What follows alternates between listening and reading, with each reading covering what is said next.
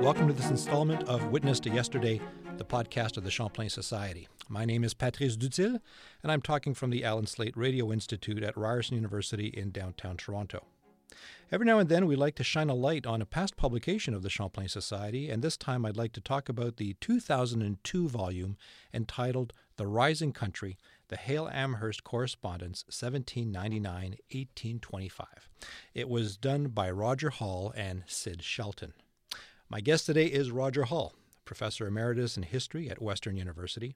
He's written on all sorts of topics over the years and, of course, served with great distinction as General Editor of the Champlain Society for 15 years. Roger is an old friend and collaborator, and I'm delighted to welcome him to the studio. Very happy to be here. Before we start with the book, Roger, I want you to take me somewhere. I want to be in a house on Rue Saint-Louis in Quebec City. It's the summer of 1818, 200 years ago, and there's a lady writing a letter. What is happening? The lady in question is, as you said before, Elizabeth Hale. But Elizabeth Frances Amherst Hale is her full name, and it's important to emphasize the Amherst. She is a gentlewoman of English birth, the niece of Lord Geoffrey Amherst, and she is in Quebec because she is married to a man whose name is Colonel John Hale, who's the Deputy Paymaster General of the British forces. They live in what is essentially a fortified house on Saint-Louis, Rue Saint-Louis, number 17, and people who are interested can see that house today, and they will notice that it has an addition which was necessary to keep the strong box in, and they will notice it has peculiar iron shutters which were put in place to thwart any attempt to steal what was the largest sum of money in British North America. Well, as you say, her husband was the paymaster. He had to keep the money. Deputy, okay. Simply means... Now, Elizabeth Hale is 44 years old. Right. She is writing to her brother, William Pitt Amherst. Who is he? William Pitt Amherst, known in the family as Pitt, and called that way, but he is always bro to her in the letters. She's very modern. The letters are very intimate and very interesting, and it is clear that they were very close as young people. And that is possibly because their father, the brother of Lord Geoffrey Amherst, William Amherst, General William Amherst, died. And they were brought up at Geoffrey Amherst's estate, which he called in Kent, which he called Montreal, after his what he considered to be his most famous victory. Well, let's recall, this is Uncle Geoffrey Amherst, who was the commander-in-chief of the British forces when the conquest took place. That's right. The reason we all speak English today. And you speak it so well for somebody from Quebec.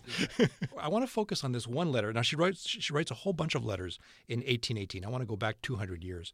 And this one letter of June 16th caught my attention in particular. She writes to her bro about politics. She's also writing about patronage. She's also writing about her husband. Well, I mean, she was a woman of her time. I wouldn't call her a feminist. I wouldn't even call her a proto-feminist. She was, as women of the time who were in influential social positions, she saw it as her goal to advance her husband's career. She was tireless in doing so. And here's the important thing. She grew up at the table of Geoffrey Amherst, Lord Geoffrey Amherst. She was accustomed to discussion of high matters of state, of practical matters. He had no children of his own. So these two kids, for lack of a better term, grew up surrounded by famous people, unafraid to have their own opinions. As you say, she's a woman of high society. She is. But transplanted to Canada as of 1799. Precisely, because of what they would call now the love of her life. Right. And this man, who is no minor person himself.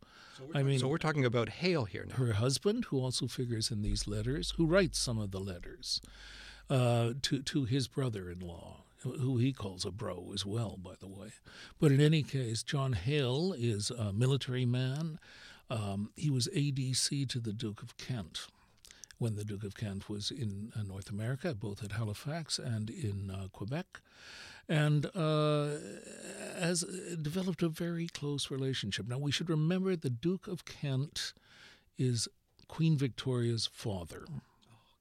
So we're talking high society up there. Now, many historians think the Duke of Kent was a complete jerk, but this was not an opinion shared by Hale. What the Duke of Kent was impoverished. It didn't have a lot of money. Let's get back to that letter of June of 1818. Okay. She talks about that she's had to move out because she can't stand the smell of the paint. Well, what's she talking about? She's talking about a couple of things there.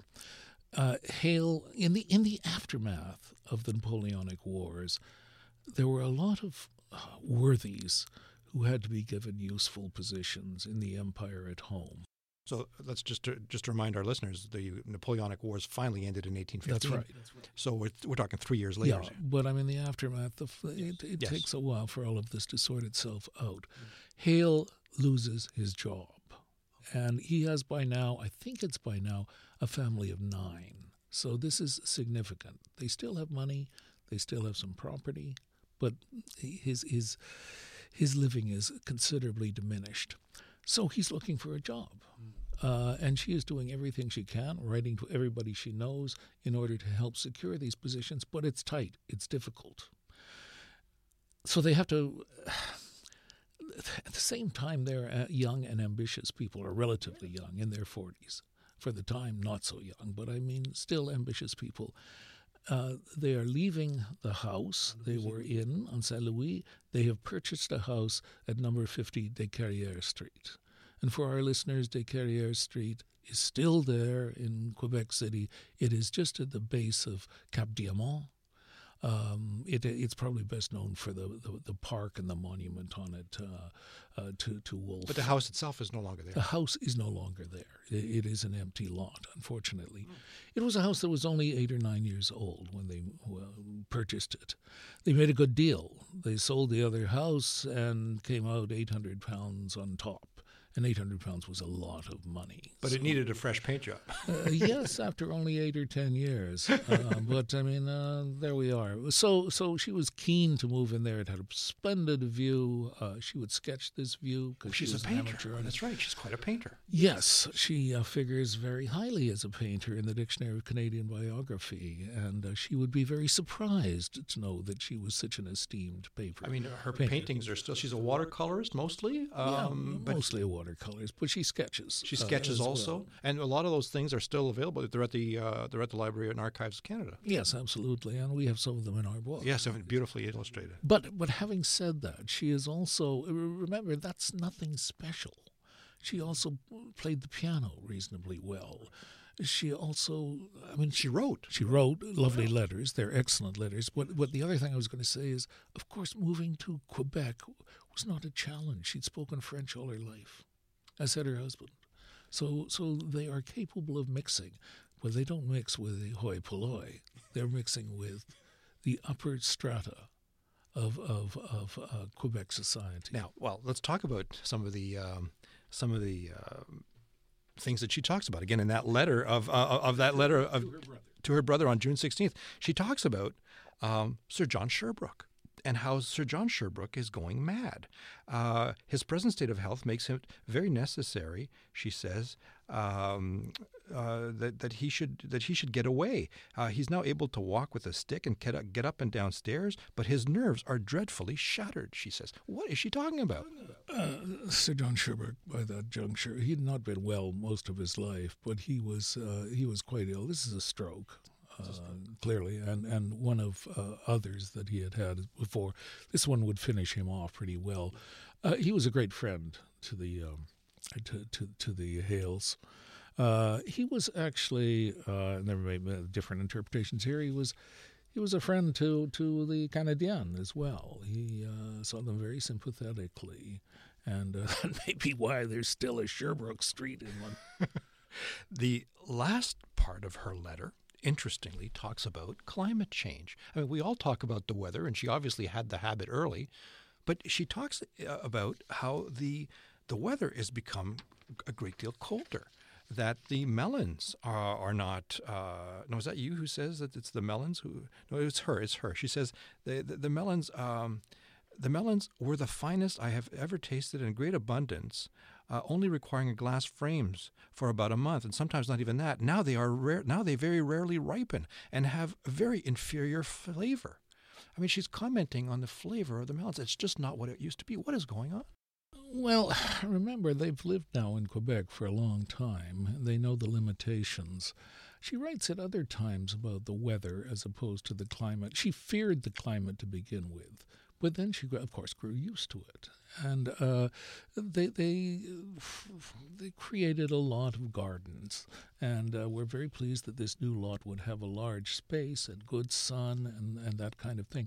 But they built them in, or grew them in glass frames, of course. Minor hothouses. Okay, let's helicopter a little bit about beyond this one wonderful letter. I mean, I spotted it because it's 200 years later, and here we are, and it's a letter that still I find very vibrant and very contemporary. She talks about politics, she talks about her husband's job and his look for jobs, and she's talking about the smell of the paint, and she's talking about the books that she can't read because her brother did send her books, and she just hasn't got around to it, and because she's too busy. The books are about her brother that she's referring to specifically, who had just finished what was the second British embassy to China. And Pitt refused to kowtow to the Chinese emperor, and that's how the word comes into the English language. It was a failure, incidentally, the embassy. He becomes, of course, Governor General of India. So take us back. What attracted you and Sid Shelton to this project so many years ago? Well, it's, as they say, it's a long story. You don't have that kind of time. No, I don't have that. Right. Okay, so I was invited to give a lecture to a group at Glendon, a part of York University, called Living and Learning in Retirement. And I was going on about something that I worked on at the time called the Canada Company, which involved transatlantic finance. I realized after it was over by the questioning that there was somebody in the audience who knew a hell of a lot more about this than I did. And this turned out to be Sid Shelton, who had been the archivist of Williams and Glynn's Bank in London. And Sir Maurice Glynn, who had been his employer, had inherited a bunch of papers from a distant relative who was, in fact, Elizabeth Frances Amherst Hale, one of the granddaughters, as a matter of fact. Sid had the papers had been deposited by Sir Maurice at the University of Toronto in the rare books, and Sid had been working on these and had made progress, but not as much progress as he'd liked. And he asked if I'd rather like to collaborate with him. Well, I did so for a number of years. And he passed away. Sid passed away, but I carried on. This was a labor of love, and I wanted to do my best for Sid as well in this. But I kept uncovering more and more papers. So you found stuff? A lot of stuff. And I, of course, had to transpose those letters. And eventually, the India office proved to be a real boon because of Lord Amherst's connection. What makes this correspondence between Elizabeth Hale and her brother so important for historians, so important for Canadians? It's a fat book you put together here. It's intimate, which is nice, because we don't have much of the intimacy amongst British government officials at this time. And we should remember that, this was a new world for the British. They had never before conquered and occupied a territory that was full of Europeans. So the relationship is peculiar. And the Hale Amherst correspondence reveals all the discomfort and yet so many of the rewards and the inner life of these English overlords, for lack of a better Talk term. about that. You mentioned that she and her husband are both fluent in French. What insights do they reveal about the rapport between French Canadians and these British? Well, they reveal that there isn't a lot of rapport, that it's a very divided society. Very much two solitudes. Yes, it is two solitudes. Well, they reveal other things. For example, he grew up on a large estate, which involved, he knew farming. John Haley. And he writes about how he demonstrated I guess essentially the three field system to some of the habitants who were in Quebec, and this was a revelation to them because they had used the old seigneurial system, and they'd overworked the land, as we know. And, yes. And this is interesting, and other technical innovations of that sort. Very much. The rapport between people, the relationships, that's right. The networks. And remember, the year after this letter is written, they buy a seigneury themselves. Saint-Anne de la Yes, Pérenne. which is really summer home for them. But it's a huge place, and they intend to make it an agricultural repository. They bring their skills to that. 1818 is not a great year in terms of major events. I looked it up before coming here. I mean, really, I'd say there are two cultural events that matter in 1818. Number one is the publication of Frankenstein. Mary Shelley publishes Frankenstein in 1818, and at the end of 1818, Holy Night is played for the first time in Austria. But otherwise there are a few events here and there. Those events would have been unnoticed in Quebec. Probably not. It just took a while for it to. It's a kind of post-war period. Yes, but I think it's important for the Hales. Yeah. It's an important year because it shows they're not going to get a job for him in England.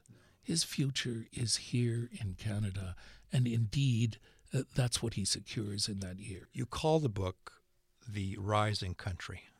What do you mean by that? Well, it ties in with what I was just talking about. By 1819, when they buy this seigneury, she makes the statement that there is a tendency for civilization to move west in her observation. And she now thinks that maybe Britain has had it. Just a few years, a few years after winning. Ahead of time. Yeah. And so the countries to the west are the ones, in her view, that prosper. We keep going. That's China, by the way, again. Yes. So, she died in 1826, so only 8 years after writing the one letter we focused on today. The correspondence goes on for years and years. Yes. She dies in 1826. She's only 52 years old. That's right. She dies of breast cancer. And radical treatment in Quebec by an army surgeon. It seems to work at the outset, but then clearly there was an underlying malignancy, and sadly she dies. How would you describe her in a few words? What kind of woman was Elizabeth Hale? I'd invite her to dinner, but I don't know whether she'd come. She seems like a fascinating woman. I mean, is there an earlier female correspondent of her quality, of her breadth in Canada? Not quite, to my knowledge. I mean, there's a heft here that's impressive. But what's important too is her familiarity with politics and the military and high station, combined with her domestic interests. I mean, she's raising this huge family, and what you don't see elsewhere, and I'd emphasize this again, is that intimacy that can only come between a brother and a sister because they know each other so well. She's not getting away with it. Well, it's what makes the book memorable. Thank you, Roger, for taking the time to talk about this volume again. Well, you're very kind. And about the people who made it possible, the people who wrote it originally and the people who revived it, you and Sid Shelton. You've been listening to Witness to Yesterday, the Champlain Society podcast on Canadian history. Please visit our website at www.champlainsociety.ca, where you'll find more about what the Society does, including its publications, its blogs, and more about these podcasts. There's even a place to become a member and a sustainer of the Society if you like these conversations with historians about Canada's history. My name is Patrice Dudil. This interview was recorded in the Allen Slate Radio Institute of Ryerson University. It was recorded on March 29th, 2018, and produced by Sumit Dami and Naomi Katz. Thank you very much, everybody. We'll see you next time.